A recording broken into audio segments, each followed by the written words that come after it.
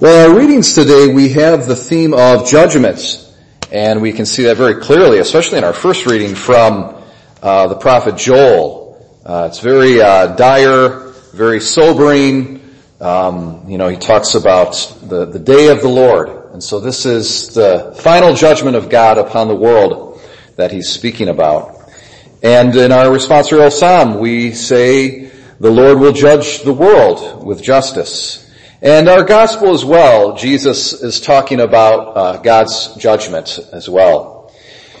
In all of these, I think what we have to remember is that when God brings judgment upon the world or upon an individual, upon a nation, he does it for the purpose of liberating.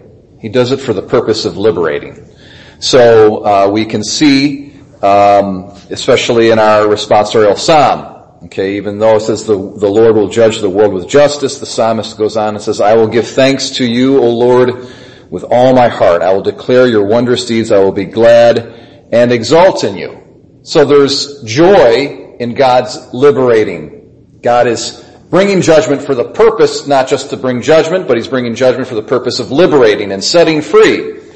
So the famous passage is Matthew 24. So in Matthew 24, it's referred to as Jesus' eschatological discourse, which is a fancy word for talking about how Jesus in that chapter is speaking about the end of the world and God's judgment upon the world. And it doesn't look pretty. Okay, if you read Matthew 24, it looks like a lot of dire warning and judgment upon the world and bad things happening and earthquakes and all of these sorts of things. But then Jesus says, at this time when the Son of Man's coming is about to take place, lift your heads high. Okay, because your redemption is at hand. Okay? So there's always the theme of liberation as well as judgment. In our gospel reading, we see Jesus, he gives us parable, okay, and it's basically Jesus is in a big fight with the devil. Okay, and so the devil is portrayed in the parable as a strong man who's got all of these weapons. Okay, and the weapons are human souls, are human lives. And then one stronger than he, that is Jesus, comes and he strips the strong man of all his weapons and his armor, and he's thereby overcome. But that weapon, that armor that strong man had, that's us, that's the human race. And so Jesus' judgment upon the world is really a judgment upon the devil, and it's a liberation of human souls from the grasp of the devil. And it's important not to think, if we speak about God's judgment as liberation, it's important not to think of it totally in terms of, well, there's good guys and bad guys in the world, and of course we're the good guys, and God's going to come and he's going to wipe out all the bad guys and it's going to be happy for us. Okay, that's a little simplistic, all right? In our hearts, we've got good guys and bad guys. And the Lord comes in our lives through different events, providential events, through our prayer, through exhortation, challenge from our pastors, from anybody in our life, and he brings judgment upon the bad guys in us, so that the good guys can be set free. All right, so that the best version of ourselves can be liberated and set free. Now, how does this all tie into John the 23rd? Okay, well, let me see if I can tie this all into John the 23rd. Pope John the 23rd, very, very important pope. I think it's very important to recognize the trend of history in the modern world from, say, the 17th century or the 16th century onwards. We see more and more, it seems, okay, at least on the surface, that Christianity is receding from public life. Okay? Seems like that, okay, if you were to look over the past 500 years or so. And the kind of apex of that recession took place really, I think, probably under Pius X, who was the early 20th century pope, and he was literally in prison. Okay, so it was after the Italian Revolution, and the Italian revolutionaries took over all Italy. They took all the papal lands. They took basically, and they put the pope in jail, and he was basically in prison for like 30, 40 years or whatever until Mussolini made a pact with the Vatican and then gave the Pope the Vatican City state so that they would have this independent state. Very, very important to have that independent state. And the Pope is the secular ruler, but just of a small, territory. and then the rest of Italy is given to the basically to the revolutionaries. So it kind of looked sort of dire, under Pius X. It looked like the church had been, especially, the French Revolution was terrible for the church. The French Revolution was terrible. Tens of thousands of clergy and religious were killed. I don't think that's an exaggeration. At least thousands of religious and clergy were killed. Many Catholics were persecuted, and some bad things took place. And then it was really in the 19th century, it was the age of revolutions. And the big thing that they were doing was, we're going to set up an autonomous secular state, and we're taking the church and we're going to push it away. It's got nothing to do with public life. We want it out of here. Okay? Go into your little sewing circle and do your religious stuff, but don't bring it into our public sphere. That was the kind of the mentality in the 19th century. And again, culminating with the Pope in prison. So it looked kind of bad.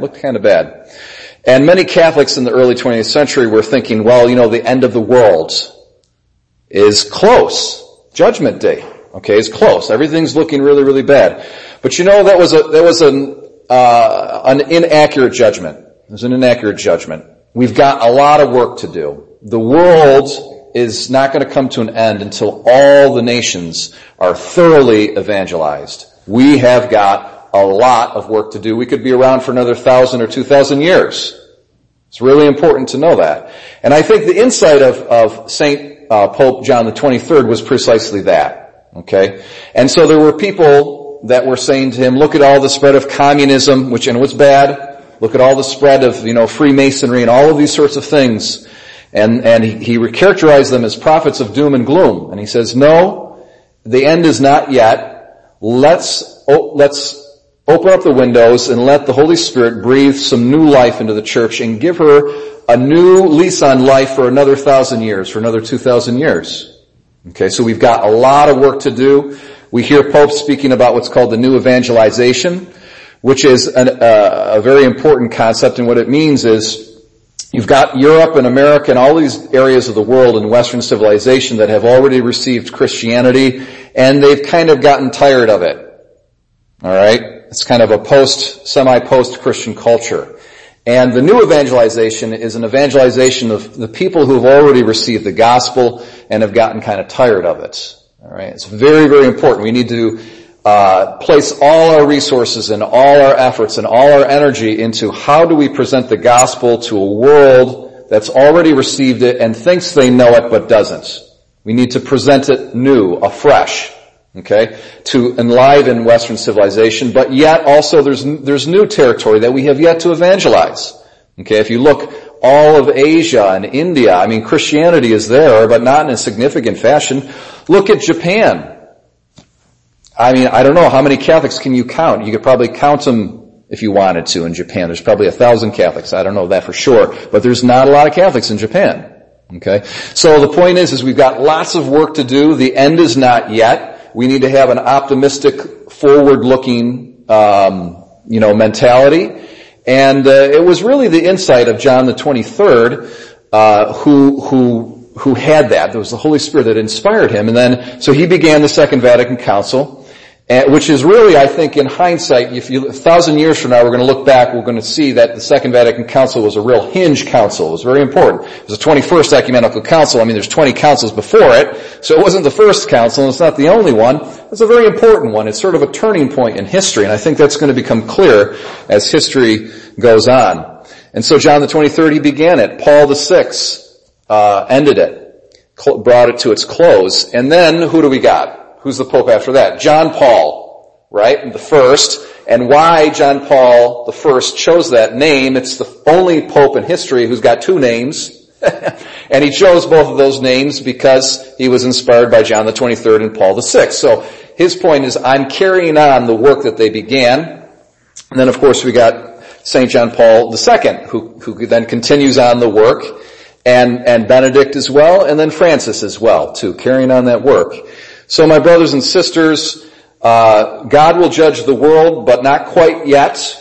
Remember, when God brings judgment, He does it to liberate, and our redemption is near whenever God's judgment is near.